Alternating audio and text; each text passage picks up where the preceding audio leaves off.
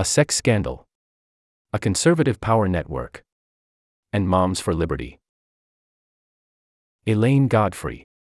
The veil lifted on the remarkable ecosystem that fuels Republican activism. Saved stories, https://accounts.theatlantic.com/accounts/saved-stories. The ugly news broke during the last week of November. A Florida woman alleged that the chair of the state Republican Party had raped her at her home. The assault had occurred after he and his wife had planned, according to police, to meet her for a three-way sexual rendezvous, as they had previously. These were stunning claims given the power couple involved, the GOP chair, Christian Ziegler, who has denied the assault and said the encounter was consensual, is a prominent state political consultant. His Republican activist wife, Bridget Ziegler, is a founder of Moms for Liberty, the conservative political organization whose members have made school board meetings partisan battlegrounds across America for the past 2 years.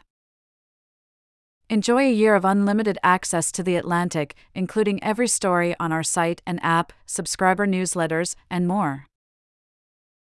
The allegations have sparked a fusillade of condemnations, complaints of hypocrisy, and Moms for Liberty's jokes. But the situation has also provided a window into the machinations of the movement that helped make the Zieglers so significant in Republican politics, thanks especially to the rapid rise of Moms for Liberty as a national organization. Bridget Ziegler started Moms for Liberty with Tina Descovich and Tiffany Justice in January 2021, but she was soon wooed away.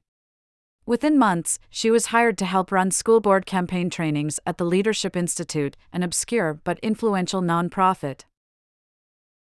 Never miss a story. Start your free trial. Uncompromising quality. Enduring impact. Your support ensures a bright future for independent journalism.